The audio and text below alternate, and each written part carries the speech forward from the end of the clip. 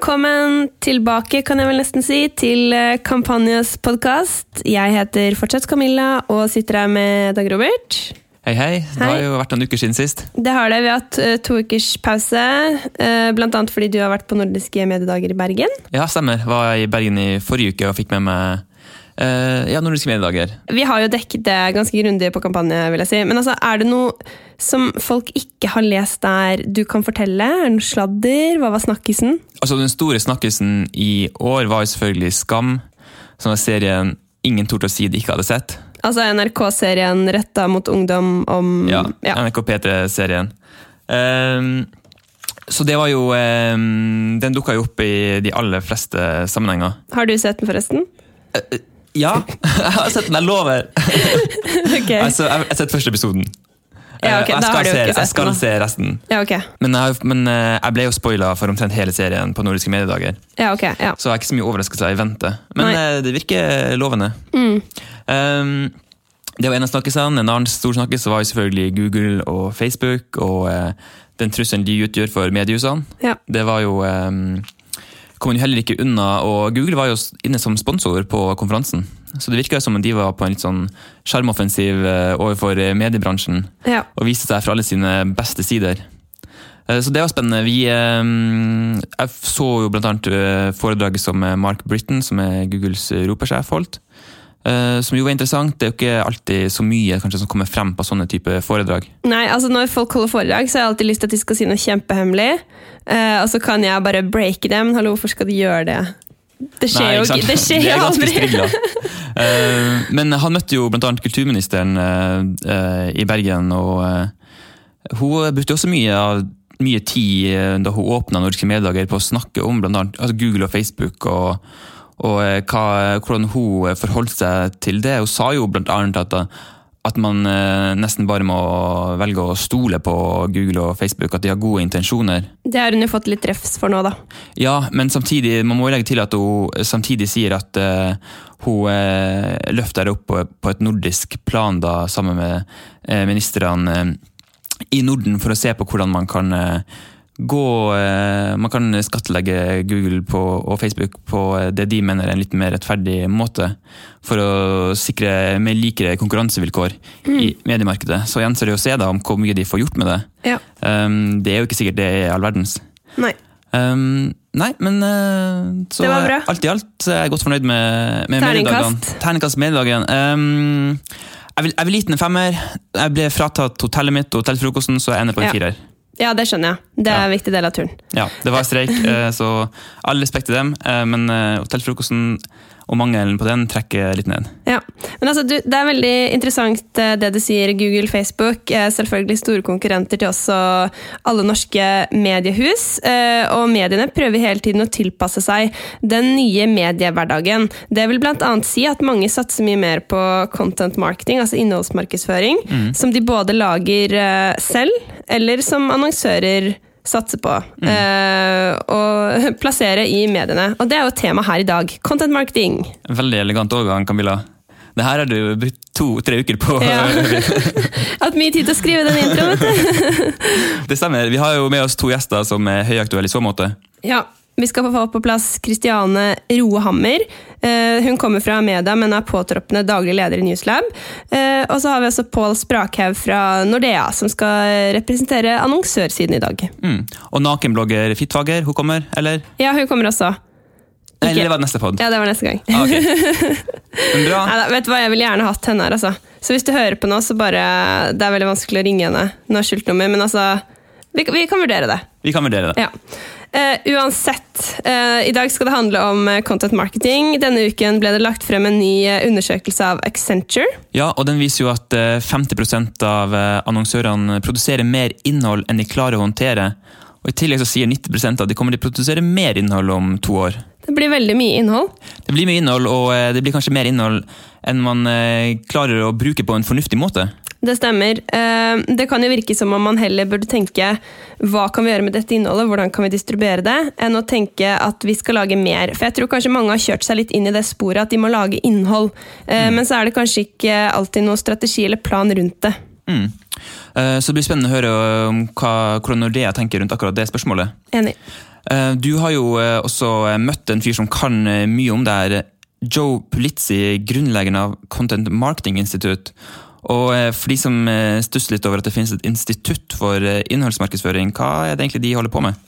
Ja, jeg kan jo si jeg møtte Pulizzi 18. mai hos Egmont. Veldig interessant å høre hans meninger på dette feltet. Han blir jo kalt en guru. Og ja, som du sier, så grunnla han Content Marketing Institute. Det er rett og slett et institutt som om content marketing, altså læring, trening, og jeg vet ikke helt, de lærer faktisk opp annonsører til hvordan de skal drive med content marketing, og så gjør de også en del forskning.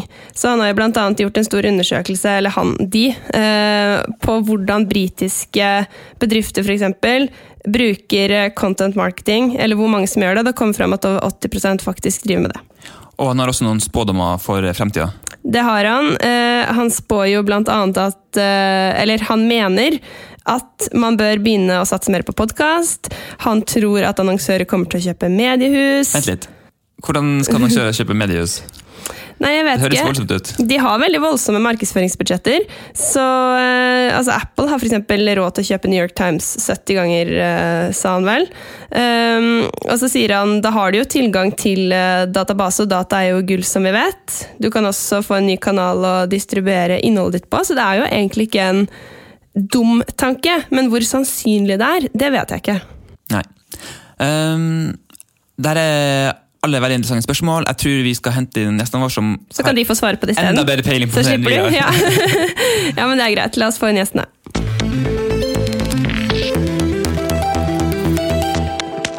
Velkommen til deg, Kristiane Roe Hammer, påtroppende daglig leder i Newslab. Yay, tusen takk. Og velkommen til deg også, Pål Sprakhaug, markedsdirektør i Nordea. Tusen takk. Kristiane, du skal jo begynne i ny jobb snart. Du har tidligere vært leder for innholdsmarkedsføringsavdelingen i Amedia.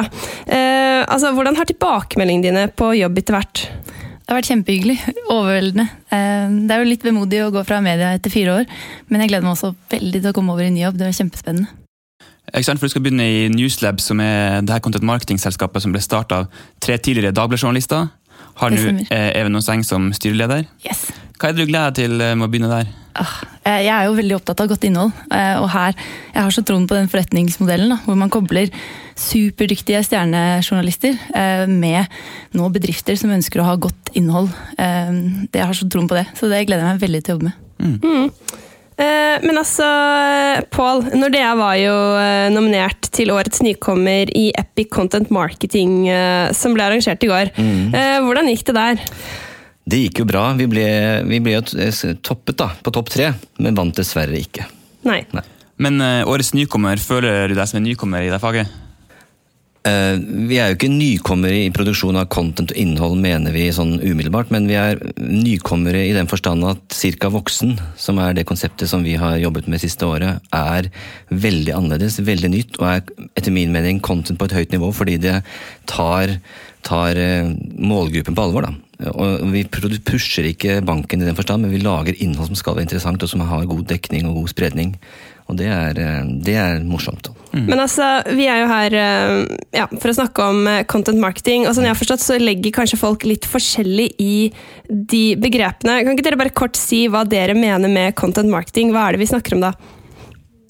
Jeg kan godt ta den. Skal vi se. Content marketing, det er på norsk innholdsmarkedsføring. Og innholdsmarkedsføring er en markedsføringsstrategi, hvor man velger da å lage innhold for å bygge merkevaren sin. Og innhold, det kan være en fantastisk flott nettside, det kan være artikler, det kan være video, det kan være magasiner, sånn som man ser kjøpesentre og litt sånn eksklusive kleslinjer kanskje gjør.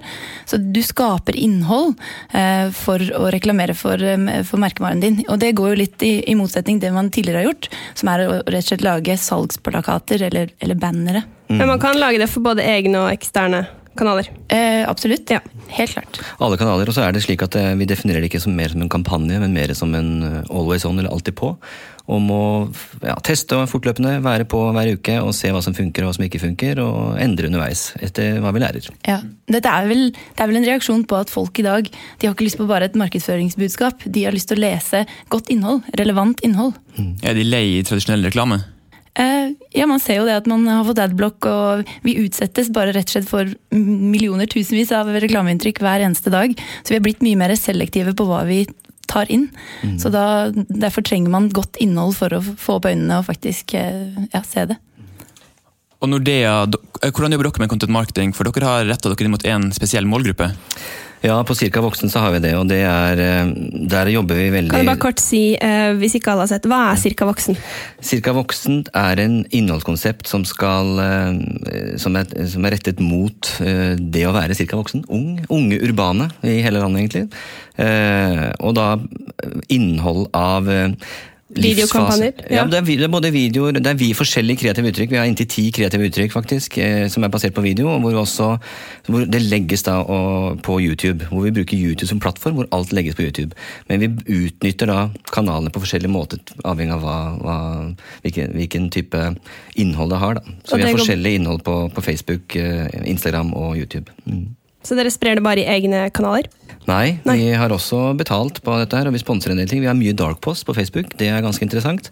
Det mest interessante er jo å se, i og med at det er innhold som er relevant for målgruppen, så er det slik at det er en stor kommentarbase da, som folk engasjerer seg i. Så det engasjementet basert på denne type innhold er noe helt annet i forhold til hva vi har fra tradisjonell reklame. Og det er det vi ser at folk engasjerer seg og har sterke meninger. Og det er jo fordi vi ønsker å utfordre litt, og det er det som er vanskelig med en stort konsern som Nordea og merkevare, å være innenfor den firkanten på å treffe merkevaren. Og det gjør vi jo, men vi må, for å treffe målgruppen, så må det være litt spiss i noen kommentarer og noen visninger da. Men gjør dere også tradisjonell reklame for denne målgruppa? Ingenting, faktisk. Så vi har endret alt betraktelig for ca. et år siden, for at alt det vi gjør er innholdsmarkedsføring. Men hvorfor ikke? Hvorfor har dere valgt den strategien for den målgruppa? Jo, fordi vi mener at fordi det er så mye som ikke er interessant for dem. Vi ønsker å være så langt vi kan relevant for denne målgruppen, fordi vi skal endre opplevelsen for Nordea for denne målgruppen i markedet, norske markedet, og da hjelper det ikke med tradisjonell reklame faktisk. Vi må faktisk være så spiss og så interessant og så relevant for de målgruppene i den fasen de er i, som gjør at vi produserer innholdsmarkedsføring. Et tilleggssupplement her er at bank som sådan kan være kjedelig. Det er liksom ikke top of mind hos alle, eller alle tenker jo ikke bank hver dag. Og det å da finne livsfaser hvor man ikke tenker på bank, men faktisk bank er avgjørende i det tankesettet, er ganske interessant. Det er det vi mener med content marketing, at vi lager drama for eksempel, hvor banktemaer kommer opp som en naturlig del i programmet. Ja, for det er jo sånn nå at mange annonsører satser på content marketing eller innholdsmarkedsføring, og Accenture har nylig gjennomført en undersøkelse som viser at 50% har mer innhold enn de klarer å håndtere. For alle tenker kanskje at de må produsere innhold, men så vet ikke helt hvor de skal gjøre det, eller hva de skal gjøre med det. Hva tenker dere, produseres det for mye innhold nå? Jeg tror for mange produserer masse innhold uten å... De burde kanskje heller vri det til at det skal handle om kvalitet over kvantitet da. Og så burde det alltid være liksom begrunnet i en innholdsstrategi. Veldig mange lager mye innhold uten å tenke over liksom hvor det skal gå, hva det skal være og for hvem. Og det var derfor så godt å høre at Nordea har en helt klar tanke der. Så jeg leste på en kampanjeartikkel rett før jul at det var bare 7% av norske bedrifter som hadde en innholdsstrategi, og det er jo litt skremmende i dag. Men det er det med læringen også. Når vi startet med dette her, så bygde vi opp en veldig tydelig strategi. Involverte viktige samarbeidspartnere internt i Nordea. Det er viktig med kontaktsenter, de som møter kunden først. Hele marketing var inkludert. Alle produktområdene, og alle var inkludert i hva man skulle produsere. Og så var det å få aksept for publiseringen. Vi var jo med og publiserte, eller lagde innhold som skulle godkjennes underveis, så ikke vi gikk utover grensene på brand guidelinesene våre, for eksempel. Og at vi hele tiden var samstemt da, og visste hva vi skulle supportere av mål, og hvilken business vi skulle supportere på hvert av programmene. Jeg tror det med dette med at man jobber så mye med innholdene, det utfordrer litt måten bedrifter er bygd opp på i dag. For plutselig så skal man utarbeide en innholdsstrategi, så burde jo den definitivt være forankret i markedsstrategien. Men det er ikke alle som rett og slett, tror jeg, gjør det, tenker sånn. Og så blir det en egen gruppe litt på siden som sitter og jobber med innhold, og det er ikke forankret i liksom, hvem man har lyst til å være som bedrift, eller hvordan man vil bygge merkevaren sin. Nordea, har dere gjort noe dere angrer på, for eksempel i innholdsproduksjonen deres? Nei, angrer på. Vi har hatt noen produksjoner som kanskje ikke vi vil lansere eller publisere. Det har vi gjort, basert på at det ikke er innenfor brandet, men vi har ikke angret på produksjon. Det er hele tiden prøve å teste og feile. Men i forhold til de 5 episodene vi startet med, de kreative uttrykkene, så ser vi jo det at mange av de engasjerer veldig, og andre ikke like godt engasjement i. Så vi må jo gjøre om å teste ut forskjellige ting. Altså, det er jo noe av det som er morsomt med content marketing, at man må hele tiden prøve. Så er det noe som fungerer veldig, veldig bra, så man tar det videre og utvikler det videre. Men Kristiane, jeg er litt nysgjerrig på, altså nå skal du begynne i ny jobb, men du har 4 års erfaring fra Amedia. Hvordan jobbet dere med content marketing der? I Amedia så jobbet vi jo med det man kaller native ads, og native ads, det er jo rett og slett en filosofi om at reklame treffer en best når det harmonerer med sidene det ligger på. Så altså, hvis vi er på en nettavis, så vil vi gjerne ha reklame i den formen vi konsumerer nyheter, som artikler med godt innhold. Og er du på lokalavis, så skal det være lokalt stoff. Så det var native ads jeg da jobbet mye med i Amedia, og det var veldig, veldig, veldig spennende.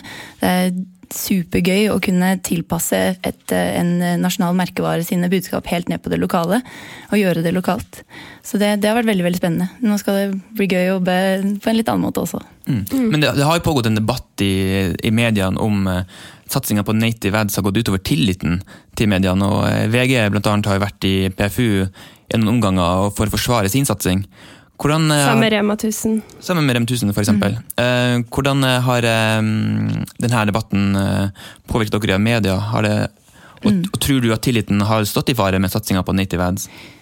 Det er så utrolig viktig at vi fortsetter å ha den debatten. Da. Og vi skal alltid, for vi er veldig opptatt av i media at det viktigste vi som media har, er den tilliten folk har til oss. Og den er jo ekstra spesiell til lokalavis. Man har sånn klokketro på lokalavisen sin, og man leser den som fra perm til perm og så videre. Så det viktigste vi har, det er den tilliten. Og den må vi ikke tulle med eller ødelegge. Så vi har vært veldig klare på hva vi har drevet med hele tiden, og merket tydelig med annonse. For i det og jeg ser jo det, jeg er veldig vant til å få servert reklame på denne måten. Jeg ser det, og min generasjon ser det gjerne bare et lite sånn handlevognsymbol eller noe sånt på en artikkel, så skjønner man at ok, her er dette er en kommersiell artikkel, dette er ikke en redaksjonell artikkel.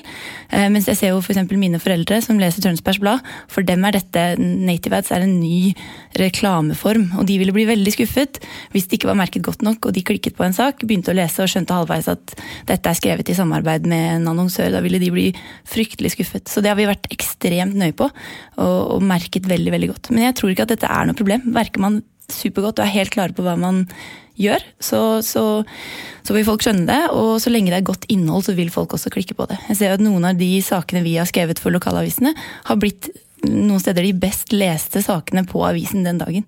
Og det er jo helt fantastisk med tanke på at dette er en reklame, men så har den kanskje blitt den best leste saken. Og er dere helt sikre på at alle de som har lest den vet at det er reklame? Ja, nå har vi ikke fått noen negative reaksjoner, og vi vet jo at folk elsker å si fra når det er noe de ikke synes er riktig, så jeg liker absolutt å tro det at i bransjen så tror jeg man skal fremover gjøre litt analyser og begynne å prøve å finne en litt mer standard, men vi har vært veldig tydelige på hva vi gjør i hvert fall. Ja, for da har dere brukt ordet annonse? Ja, det har vi. Nordea, hvor opptatt er dere av mediehusene sin satsing på native ads når dere har rullet ut deres content- eller innholdsstrategi? Har det vært viktig å bruke dem i miksen? Ja, vi har ikke vært veldig store i mediehusene på første runde av Cirka Voksen, faktisk. Vi har hatt en del blogger, vi har vært i Nettavisen, og det har vært en bra side, og vi har hatt også på side 2 og side 3 egentlig, som har vært relevant for disse gruppene, basert på veldig god input fra Nettavisen. PhD. Fra PhD. Men det som jeg vil støtte under, det er tydelig merking er jo åpenbart, og det er viktig, men jeg synes jo dette er en veldig spennende fremtid, fordi når du ser interessant innhold redaksjonelt, enkelt, og du kan samtidig ha en annonse da, fra en relevant annonsør, så jo det, men tydelig merket da, så jo det en relevant for de leserne, eller lytterne, som jeg tror kjempeviktig å fokusere på. Men i forhold til å skjule annonsøren som det skal være en helt redaksjonell sak, det tror jeg, da mister man tilliten til de grader, så det tror jeg ikke man ønsker hverken noen av partene, hverken annonsører eller mediehus i for seg. Nei, men Pål, altså når man konkurrerer med aktører som DNB, som ganske topp av mind når journalister søker etter kilder til for eksempel økonomisaker, særlig forbrukerøkonomi, det da spesielt fristende å kjøpe seg medieplass? Ja, det klart, hvis det slik at man skal ha økonomiinnhold, så det klart man ønsker å kjøpe plass der det mest synlig og der folk leser det mest, og det jo åpenbart. Men man trenger jo ikke å gå på bekostning og drive dette her uten tillit, eller drive det på siden som ikke transparent da. Det bør være transparent, og folk må få det med seg hva hensikten her. Camilla, du snakket jo med content marketing-guruen Joe Pulizzi tidligere i uka. Ja. Og han sa jo blant annet at han var lei av alt det videosnakket som annonsørene holder på med, og mener kanskje at de burde satse mer på podcast. Hva tenker dere om det? At man skal satse på podcast. Som annonsør? Ja, det jo absolutt. Hvis det riktig, hvis man har det begrunnet i en strategi, man vet at der målgruppen på den kanalen, så ingenting i veien for å prøve det. Definitivt. Det jo veldig gøy, bare her vi sitter nå. Det jo kjempemorsom måte å lage innhold på. Og en ny kanal, ikke minst. Dette jo ganske nytt i det hele tatt, men som vi har, i og med at vi når det nordiske, så har vi faktisk et samarbeid i Sverige med noe som heter Fremgangspodden, som en veldig fremgangsrik podd for unge segmentet, og de øker jo voldsomt, og interessen rundt en slik samarbeid, hvis du har relevant innhold, hvor du kan gi råd og gi tips i løpet av sendingen, så det en veldig bra kanal og ikke bare alene, men et supplement da, til alt det andre man gjør. Ja. Jeg tror det viktig at man ikke bare tenker at man skal lage podcast fordi det kult. Det skal være en del av en strategi. Da. Men han har altså leid av videosnakket, men fungerer video bra for Nordea som for eksempel gjør mye av det? Ja, det vi ser da, jo faktisk at 70% ser videoene liksom. Ser gjennom videoene, og de ser mye av innholdet. Og det viser jo at hvis det relevant, og så kan det godt være så lange de vil egentlig, men hvis det relevant, så ser folk faktisk innholdet. Og det noe som vi har dokumentert gjennom YouTube-satsingen vår, og visningene og spredningen, at engasjement og visningen høyt da. Og derfor produserer vi fortsatt innholdsvideoer for dette segmentet, for det levende bilder jo dokumentert på at det viktig på mobile plattformer, vel å merke, jo viktig for unge kunder. Men altså, Pulizzi jo en slags content marketing-guru. Han var jo her denne uken for å snakke på... Jeg hørte på han i går, faktisk. Ja, konferansen dere var nominert til i går. Han kom jo med en del spådommer for instituttet han jobber med å kartlegge og forske litt på content marketing. Så i tillegg til at man burde satse på podcast, så tror han en økende trend vil bli at annonsører kjøper mediehus, rett og slett. Han sier for eksempel at Apple, de har råd til å kjøpe New York Times 70 ganger. Hvilket mediehus kunne Nordea kjøpt? Nei, det må vi i så fall diskutere hvis det en strategi, men jeg ser jo det at om vi kjøper mediehus vet jeg ikke, men det jo i hvert fall en økende trend på at det viktig å få kommunisert. Og vi ser jo altså at noen av våre konkurrenter og andre også bruker jo innholdet sitt som vi gjør nå, og diskuterer innhold på videoer, og deler dette her. Jyske Bank i Danmark gjør det, og vi i Norge har vi ikke kommet så langt. Vi har det også i Markets, i Nordea Markets, har daglige sendinger og ukelige sendinger på innhold for den nisjen med valuta og olje for eksempel, som en økende trend. Og det å gå, og vi samarbeider jo med mediehus på den type produksjoner. Så det klart, dette kan være starten på en spennende utvikling i det hele tatt, men det jo innholdet som vi i Nordea ønsker å gi, som viktig å få fram. Og hvis vi mener at det kommer bedre frem ved å produsere innholdet selv gjennom videoer, eller samarbeid med mediehus, så vil vi jo sannsynligvis gjøre det. Men jobber markedsavdelingen hos dere mer som en redaksjon nå enn før? At man kanskje planlegger å lage saker og legger det opp litt som en redaksjon, for eksempel? Ja, vi jobber kanskje mer prosjektbasert, men vi jobber jo veldig stort med samarbeid gjennom vår kommunikasjonsavdeling og brandingavdeling. Altså vi har flere enheter i Nordea som jobber sammen for å få ut budskapet, da. Også med PR. Sånn som vi jobber nå, så er det mye mer prosjektbasert og planbasert på hva som skjer gjennom livsfasen i året for segmentene, og lager en innholdsstrategi på marketingsiden i det hele tatt på alle segmenter. Om det så er corporate-siden, eller det er boliglånskunder, eller det er sparekunder, eller unge generelt. Så er det ikke tilfeldige produksjoner eller tilfeldige kampanjer, det er veldig målrettede, planmessige kampanjer. Jeg vil ikke si redaksjon, men det er veldig sånn prosjektbasert. Tror du går i den retningen at annonsører ligner mer på redaksjoner? Jeg tror dette kommer som et svar på det der at man begynner å innse at det å jobbe med innhold er kjempekrevende. Ref den Accenture-rapporten. Det krever veldig mye, og da kikker man til de som er kjempegode på å jobbe med innhold, og det er jo mediehusene. Og de har bygd seg opp en struktur med redaktører og journalister og så videre. Og jeg tror jo det at jeg tror ikke alle bedrifter eller annonsører skal sitte med hvert sitt eget mediehus. Det er krevende, og det er ikke sikkert man har den kompetansen eller ønsker å bygge opp de enorme ressursene det krever. Så det er jo derfor jeg tror på Newslab. Her har vi redaktører og journalister som sitter klare til å hjelpe disse bedriftene som har de gode historiene, hjelpe de å finne de historiene, formidle de og distribuere de, så man slipper å ansette det selv. Og vi ser jo ofte det at noen bedrifter har kanskje noen som skriver litt grann, men de trenger kanskje en redaktør som kan gå inn der og sikre at dette er godt innhold, og at det er forankret i innholdsstrategien. Men i forhold til spørsmålet ditt om den redaksjonsbiten, så er det slik at for eksempel i Cirka Voksen så er det jo en prosjektgruppe som jobber, og de jobber jo redaksjonsbasert, hvor de har ukentlige redaksjonsmøter hver tirsdag, ikke sant? Og går gjennom alt innhold, og går gjennom alt som skjer fremover den neste måneden. Og så samarbeider vi også med mediehusene som da optimaliserer på hvilken type medier vi skal gå inn i for å få dette budskapet frem. Hva skjer i samfunnet? Må vi gjøre om noe? Reallokere? Den type stil har vi jo hver eneste uke. Så konsekvensen av innholdsproduksjon opplever jeg fra marked, som leder av marketing i Nordea, er veldig mye jobb for oss i forhold til hva det var før. Før var det involvering av reklamebyrå og produksjoner, og så var det start, og så var det slutt. Nå er det hver dag, hver uke, døgnet rundt. Og det er en ganske stor forskjell. Så det er jo merarbeid for oss som jobber her, og ikke minst mer læring og mer kompetanse. Men det krever også en ressursallokering og kompetanseallokering på hva man trenger da, fremover. Så må de holde mer på med operasjonell virksomhet, kontra mer sånn kjerneområdene i markedsføring? Ja, det er definisjonen da. Hva er kjerne? Tenker du nå tradisjonell gammeldags markedsføring, eller tenker du nå, dette er jo også markedsføring? Ja, men man bruker mer tid på de ulike distribusjonsleddene Ja, og hele innholdet, og hva man skal gjøre, og hvorfor, og til når, hvilken tid. Fordi det er såpass komplekst, som du nettopp sa, i forhold til antall medier nå kontra hva det var for noen år siden. Kanskje for 1990 var det 5-6 medier som var vesentlig, nå er det flere hundre, flere tusen. Og mulighetene er så enorme.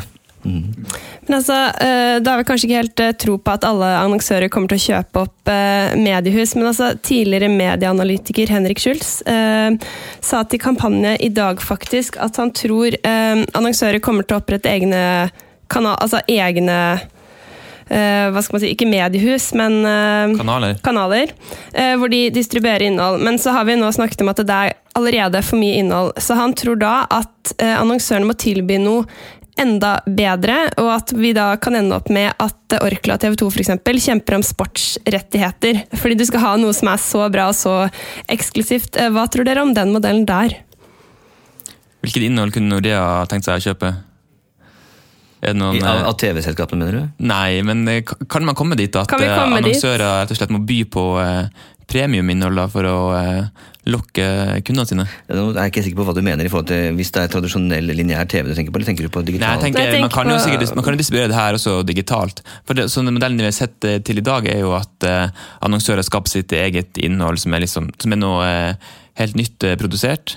Men at kanskje også det kan være aktuelt da, å kjøpe innhold som allerede eksisterer, og som man vet har en stor verdi for kjernemålgruppa.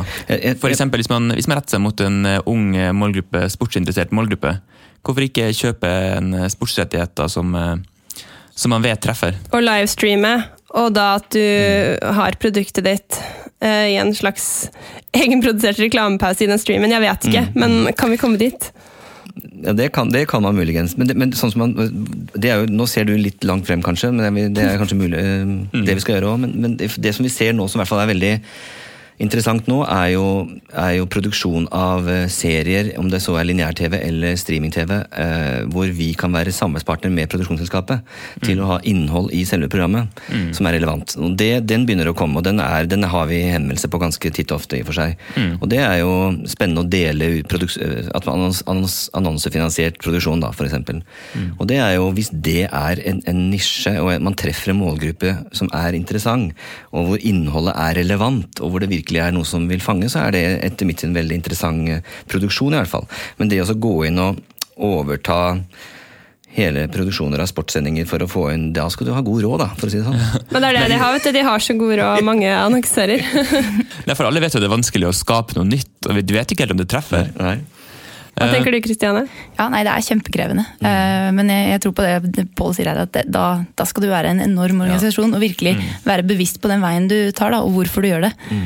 Og ikke bare hoppe ut i det. Og, ja, det er krevende med innhold, og ting man tenker kan gå kjempebra, gjør ikke alltid det, og så videre. Men det å partne opp, sånn som Pål sier også, er definitivt en mulighet. Ja, for den gir så mye synergier, og det gjør det rimeligere for alle parter til å produsere, og så skal innholdet selvfølgelig være relevant, og da er det faktisk interessant. Vi har vært innom Newslab et par ganger, der du blir ny daglig leder. Jeg tror mange er litt nysgjerrig på forretningsmodellen til Newslab, for jeg husker da de lanserte, så stusset jeg i hvert fall veldig på hvorfor folk skulle gå inn på en nettavis som var helt kommersiell, og lese kommersielle artikler. Men det er kanskje ikke helt sånn det skal fungere heller. Ja, nå tror jeg du forveksler oss med søsterselskapet vårt, Filter Media. Nei, jeg vet at det er en redaksjonell side, men Newslab som er en kommersiell side, de produserer stoff for annonsører, yes. Men det skal ikke distribueres på en nettside. Newslab lager innhold for annonsører som vi hjelper dem å distribuere. Og det betyr at mye ligger på hjemmesidene deres, noe går i for eksempel Facebook, Instagram, den typen kanaler. Så det er, og det kan jo være at det sponses eller at man kjøper distribusjon. Det kan man absolutt gjøre. Så det, men kommer dere til å hvile dere ganske tungt på mediehusene, for eksempel? Der det er riktig, så er det kjempespennende. Men det er veldig mye god distribusjon man får kjøpt nå, for eksempel i sosiale medier, hvor man kan målgruppestyre helt ned på, ja. Så det må man rett og slett se fra tilfelle til tilfelle. Men hvordan skiller Newslab seg kanskje litt ut fra andre aktører på det området her? Jeg vil jo si at det er folka. Vi har noen helt fantastiske mennesker som jeg sa i stad. Jeg vil si at de er tidligere stjernejournalister i alt fra Dagbladet til Klassekampen. Og det å ha de da til å skrive og finne de gode historiene for seg, det er helt fantastisk. Og noen av de har jo også redaktørerfaring. Og de er liksom født til å skrive og lage de gode historiene. Så det tror jeg er hemmeligheten bak vår suksess. Helt til slutt, nå har vi jo vært innom spådommene til Pellizzi, som er både at man kjøper mediehus eller at alle begynner å lage podcast. Hva er det dere tror vi kommer til å se mer av i 2016 på content marketing-siden? Jeg tror at vi ser mer innhold som folk engasjerer seg, som treffer veldig, at det er veldig annerledes, og som sprer seg veldig viralt. At det viser seg jo de som vinner priser, de som gjør det bra, er de som får ting som er nesten som wow-følelse. Da. Det er det ene, som er veldig sånn, som folk snakker om word of mouth, liksom. Det er en ting av innhold.